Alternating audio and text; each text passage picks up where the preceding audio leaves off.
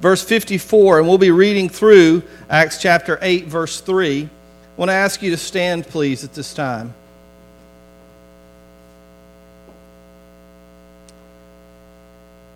Acts 7:54. The Jewish leaders were infuriated by Stephen's accusation, and they shook their fist at him in rage. But Stephen, full of the Holy Spirit, gazed steadily into heaven and saw the glory of God.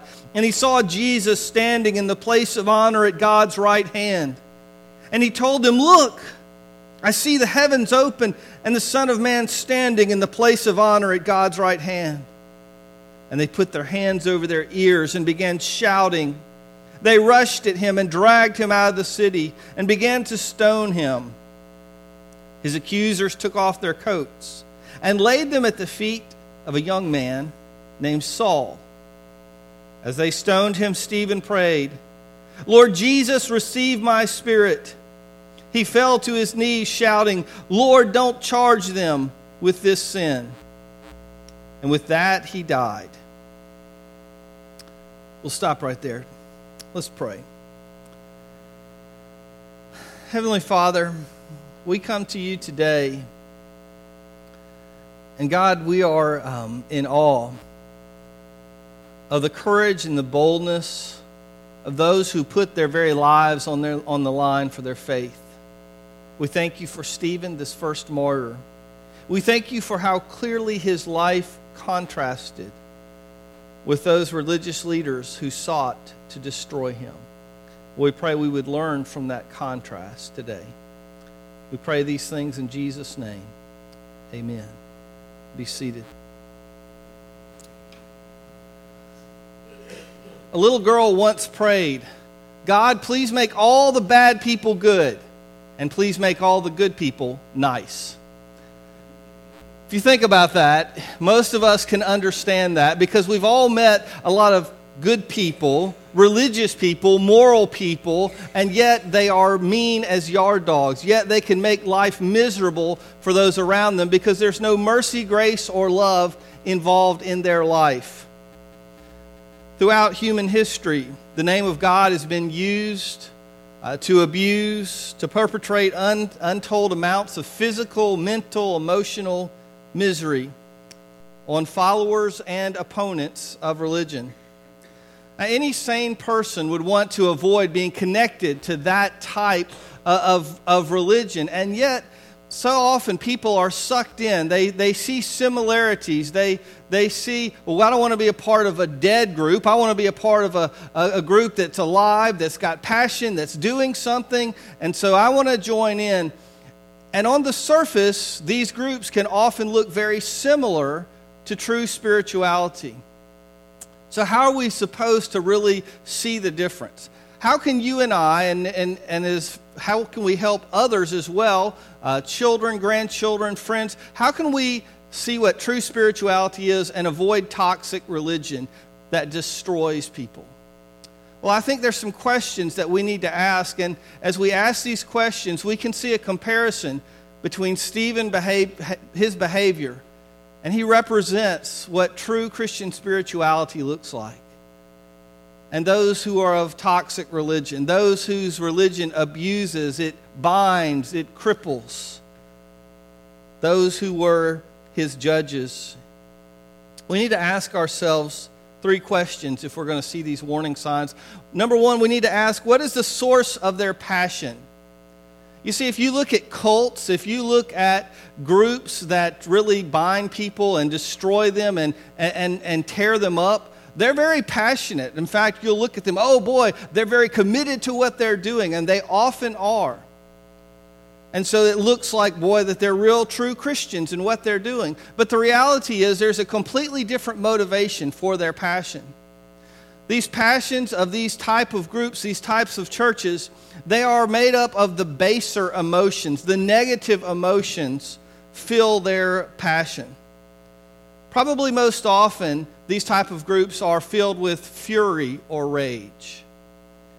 You know, it's easy to use anger to get people excited. It's easy to stir up emotions if you're filled with anger. And under the guise of religion and faith, there are people all over the world that are filled with anger and hate, which is exactly the opposite of what God wants for us. This anger can't be separated from issues of control. Rather than trust in God's control, these people, they have to control the world for God. Their fear, their loss of losing control really blacks out everything else. And so when their control is lost or when their control is threatened, then they lash out. That's what happened with the Jews here, the council. You see, these people were the establishment religion. They were the ones that controlled the temple. And the temple, as controllers of the temple, they held the key to all of religious life. Because in Jewish life, the temple was key. What did Stephen do that was so bad? Why was it Stephen, rather than one of the apostles, the 12, that first died for their faith? Now, all the rest of them went on to die for their faith. But why was he the first? What did he do that was so bad? They were all preaching and teaching and spreading the gospel. And they had already been fussed at. They had already been brought in and questioned. What made Stephen different? Stephen dared to say that the temple was not the center of true religion, but that Jesus Christ was the center of true religion. He dared to quote the Old Testament that said, this temple made of hands cannot contain the living God. He dared to say that religion was beyond just the Jewish people, that they were not the controllers, that they were just the vessel that God had used to send the Messiah, but that true religion was for all people.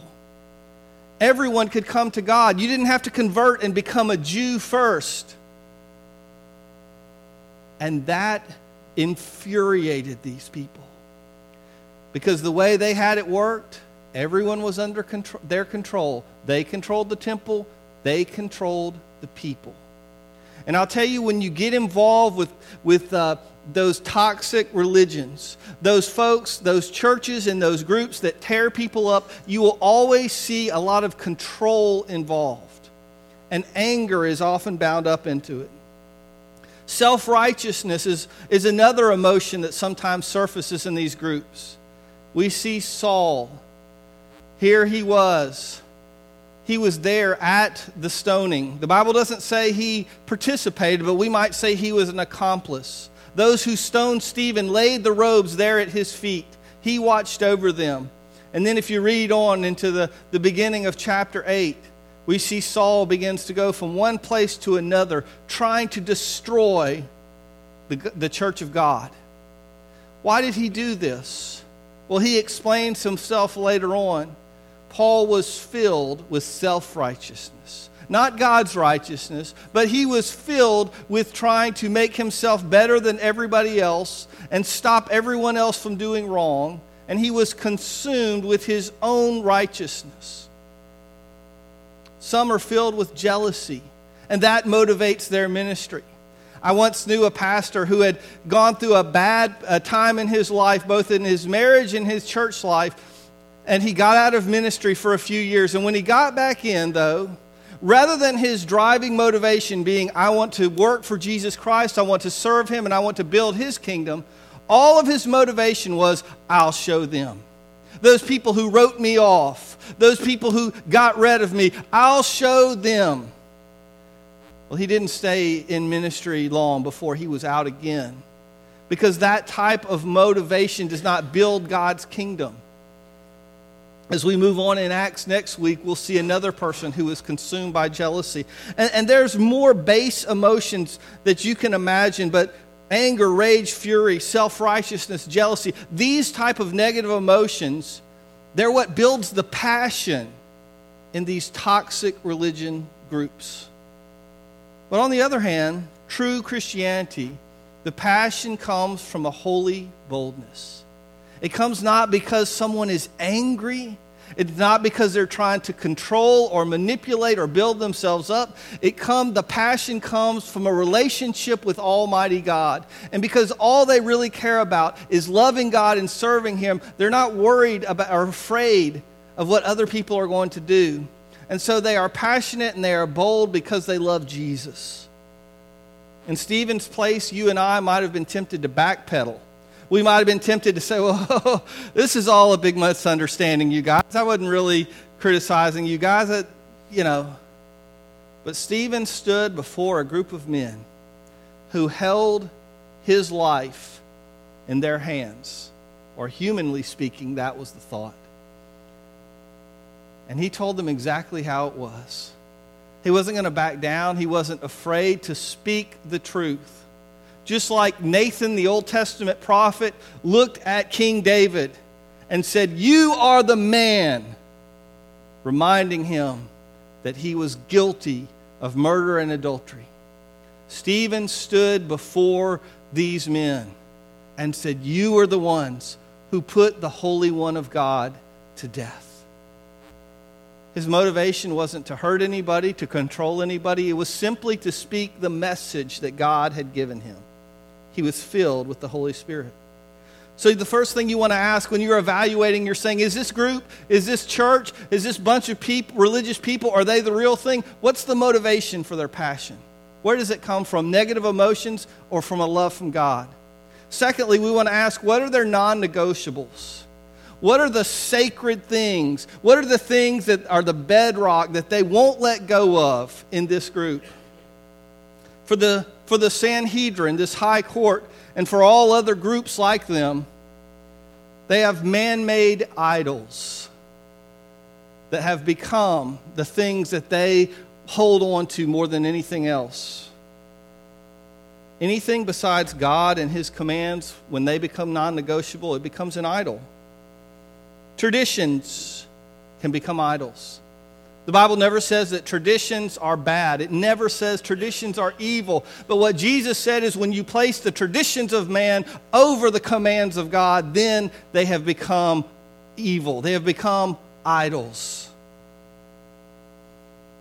For these rabbis, for these Jewish people in the time, the commentary of the rabbis. You had the Old Testament law, but then you had the commentary where people commented and gave their opinion. They had elevated that commentary, man's opinion, and put it on the level of God's Word. And so they couldn't stand what the Christians were doing because it contrasted with the opinion of man that they followed. Places can become idols. Did you know that?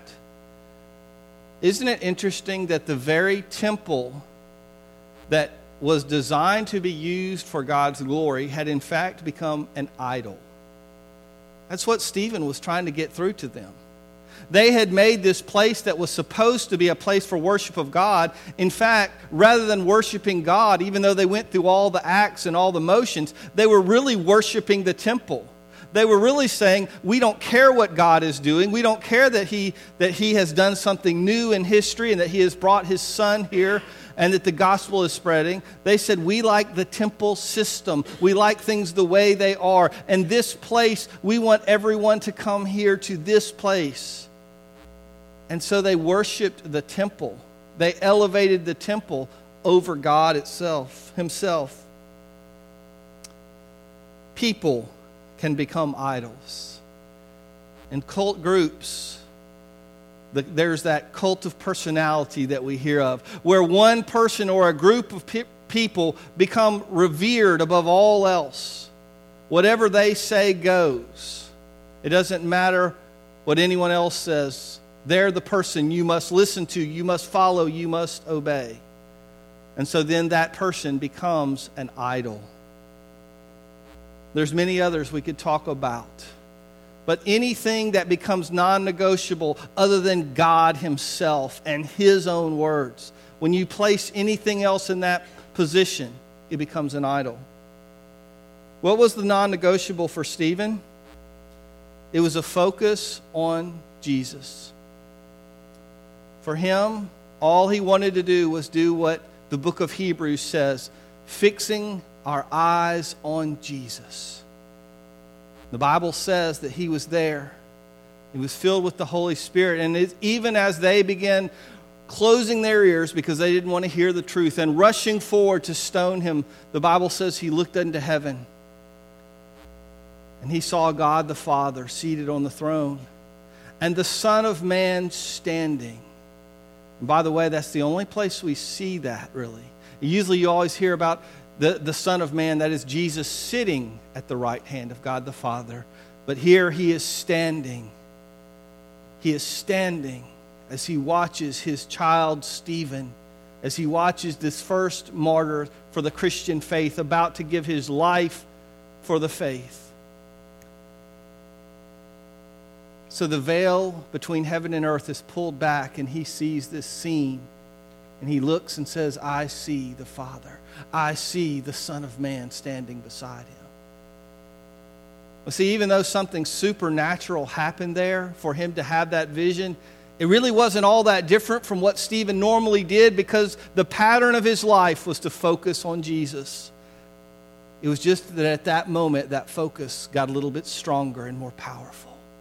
And he was able to see him. Do we focus on man-made religion, rules, people, places? Or do we focus on Jesus and make that the non-negotiable of our faith? What's the source of their passion? What are their non-negotiables? And third and finally, how do they react toward those who attack? How does the church react? How does a religious leader react when he or she is attacked, when he or she is accused of doing wrong? Well, we see the example of toxic religion in the Sadducees' response. Whenever Stephen said, he laid out the whole history.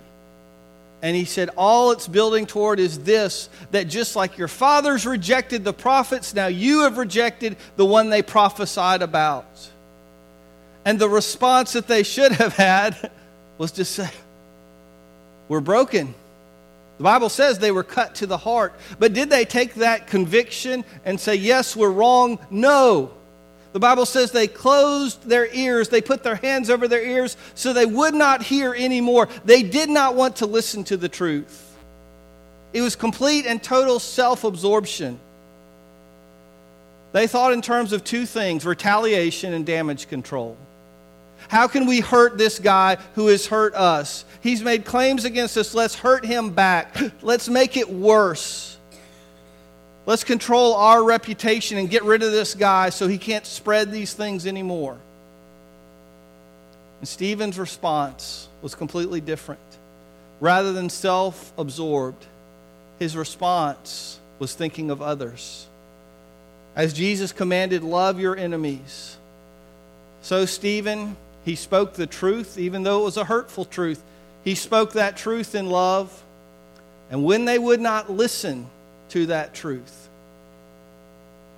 he forgave.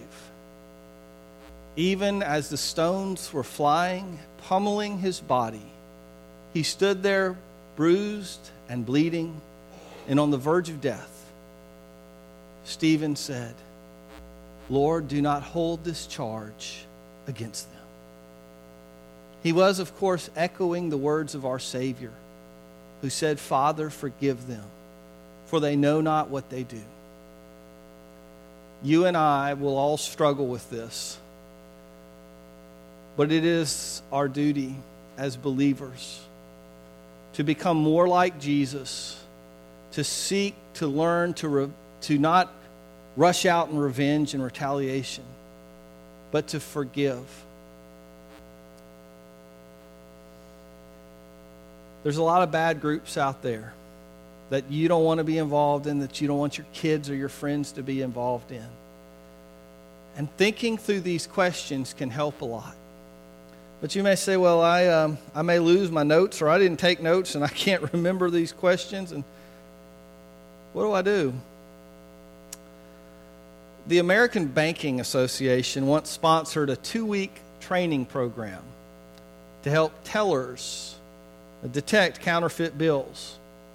And that program was unique because during that 2 weeks, they never once gave any lectures about how to detect counterfeit bills. They didn't show them examples of counterfeit bills. They didn't let them handle and touch counterfeit bills.